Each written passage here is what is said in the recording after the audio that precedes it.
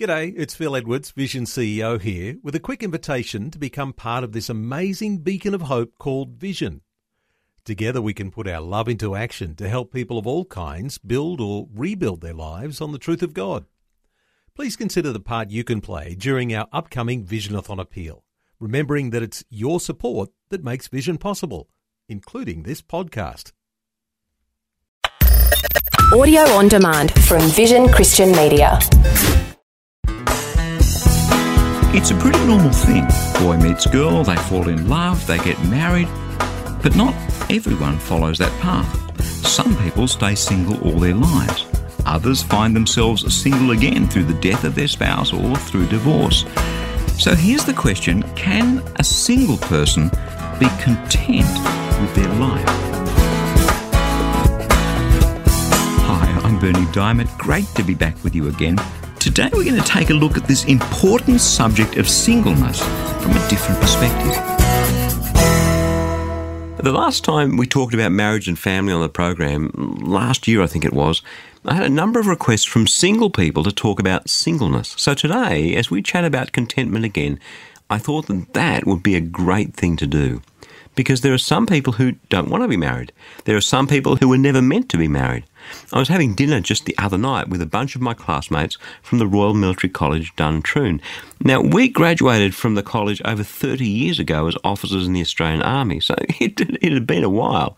One of the guys, a great bloke, salt of the earth, has never been married. He lives on a yacht, on a marina, and works at one of the large free-to-air television stations. Now, this guy is a live wire. He's always been that and he always will be. Some would call him eccentric. He is totally content being who he is, being single, and I doubt he will ever get married. Knowing him as I do, can I tell you, I think that's the right choice for him. No, I am not saying that everybody who's single is slightly eccentric. It's just one example. But I think sometimes the rest of us, the ones who are married, sometimes we think that people who have never been married and are never likely to be married are a little bit odd. But that's not the case. Some people are meant to be married and others aren't. It's exactly what Jesus said, Matthew chapter 19, verses 9 to 11. And I say to you, whoever divorces his wife except for unfaithfulness and marries another commits adultery. So his disciples said to him, well, if that's the case, isn't it better not to get married? But he said to them, look, not everyone can accept that teaching, but only those to whom it is given. And so to me, when it comes to contentment and the decision to be married or single, that's the key.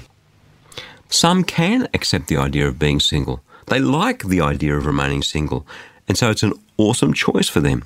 As we'll see in a moment, it frees them up to get focused on God's work without any restrictions or limitations. The rest of us need to see that as a perfectly valid choice. Others, like me, can't accept that. I'm not one to remain single, and so those people should seek out a wife or a husband, as the case may be, and get married. And again, that's exactly what the Apostle Paul says, expounding a bit on what Jesus said. Let's have a read. 1 Corinthians chapter 7, verses 1 to 9. Now, concerning the matters about which you wrote, it is well for a man not to touch a woman. But because of cases of sexual immorality, each man should have his own wife, and each woman should have her own husband. The husband should give to his wife her conjugal rights, and likewise the wife to her husband. For the wife does not have authority over her own body, but the husband does. Likewise, the husband does not have authority over his own body, but the wife does. Do not deprive one another, except perhaps by agreement for a set time to devote yourselves to prayer and to come together again, so that Satan may not tempt you because of your lack of self-control. This I say by way of a concession, not of a command. I wish that all were as I myself am. But each has a particular gift from God, one having one kind, another having a different kind. To the unmarried and to the widows I say that it is well for them to remain unmarried as I am. But if they are not practicing self-control, then they should marry, for it is better to marry than to be aflame with passion. Some people might be surprised about the fact that the Bible is so direct about sexuality.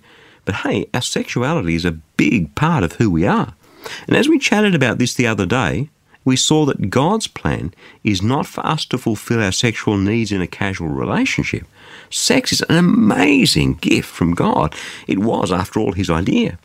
And so he knows that we are designed for physical intimacy to occur in an exclusive bond that we call marriage. Not everyone has that need. Paul makes the point that he himself was single. I wish you all were as I am. Why? Because as a single person, you can very easily go and serve the Lord wherever he may call. And that's the key. Come back to it. God made me. God made you. He chose one life for me. He chose another life for you.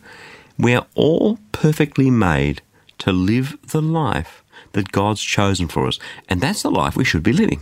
Again, the Apostle Paul, 1 Corinthians chapter 7, verse 17. However that may be, let each of you lead the life that the Lord has assigned, to which God has called you. This is my rule in all the churches. I've been in churches where single people aren't included in family barbecues. Somehow they're shunned. I've seen it. Perhaps you've seen it too. And those of you who are single have no doubt experienced it. I've experienced it from the receiving end. I was single and 36 years old, and often after church on Sundays, a few families would head off and go and have a barbecue together, and they wouldn't think to invite me along because I was single. I didn't have a family at the time. That really hurts. Some churches have singles ministries. Well, fair enough. But it's almost as though we put singles over there in one corner and segregate them from families. When you think about it, it's pretty crazy, because if there's one thing a single person needs, it's other people around them.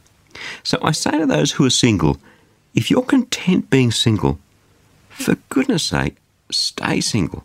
Singleness is not a disease.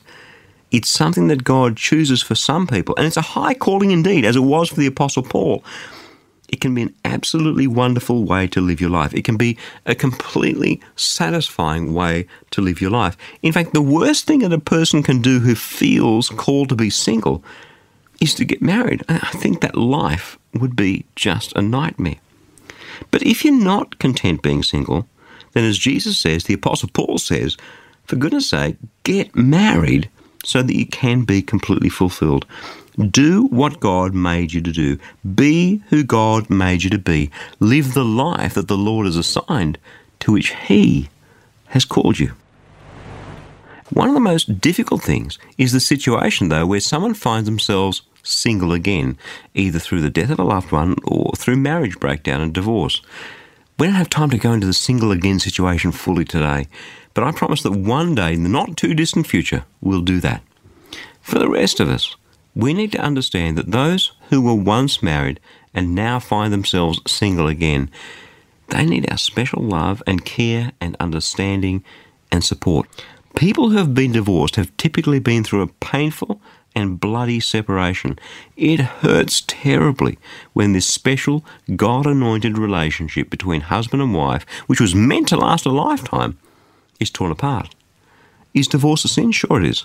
But so are a lot of other things, and sin always hurts, and special compassion is required to love someone through that.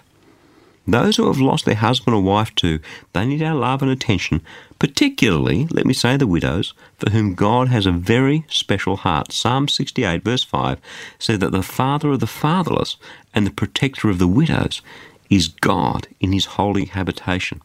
So, if you know someone who's single again for whatever reason, there is an opportunity, a great opportunity, to show the love and the mercy and the compassion of God, because the transition from being married to being single is a tough one, as anyone who's ever been through it will tell you.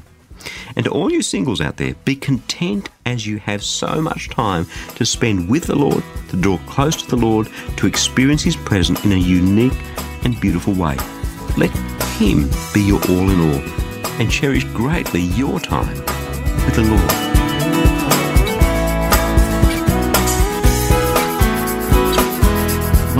Very definitely has its ups and downs, not to mention the fact that even when things are going well, our own foibles and failures have this amazing ability to rob us of the good things that God has planned.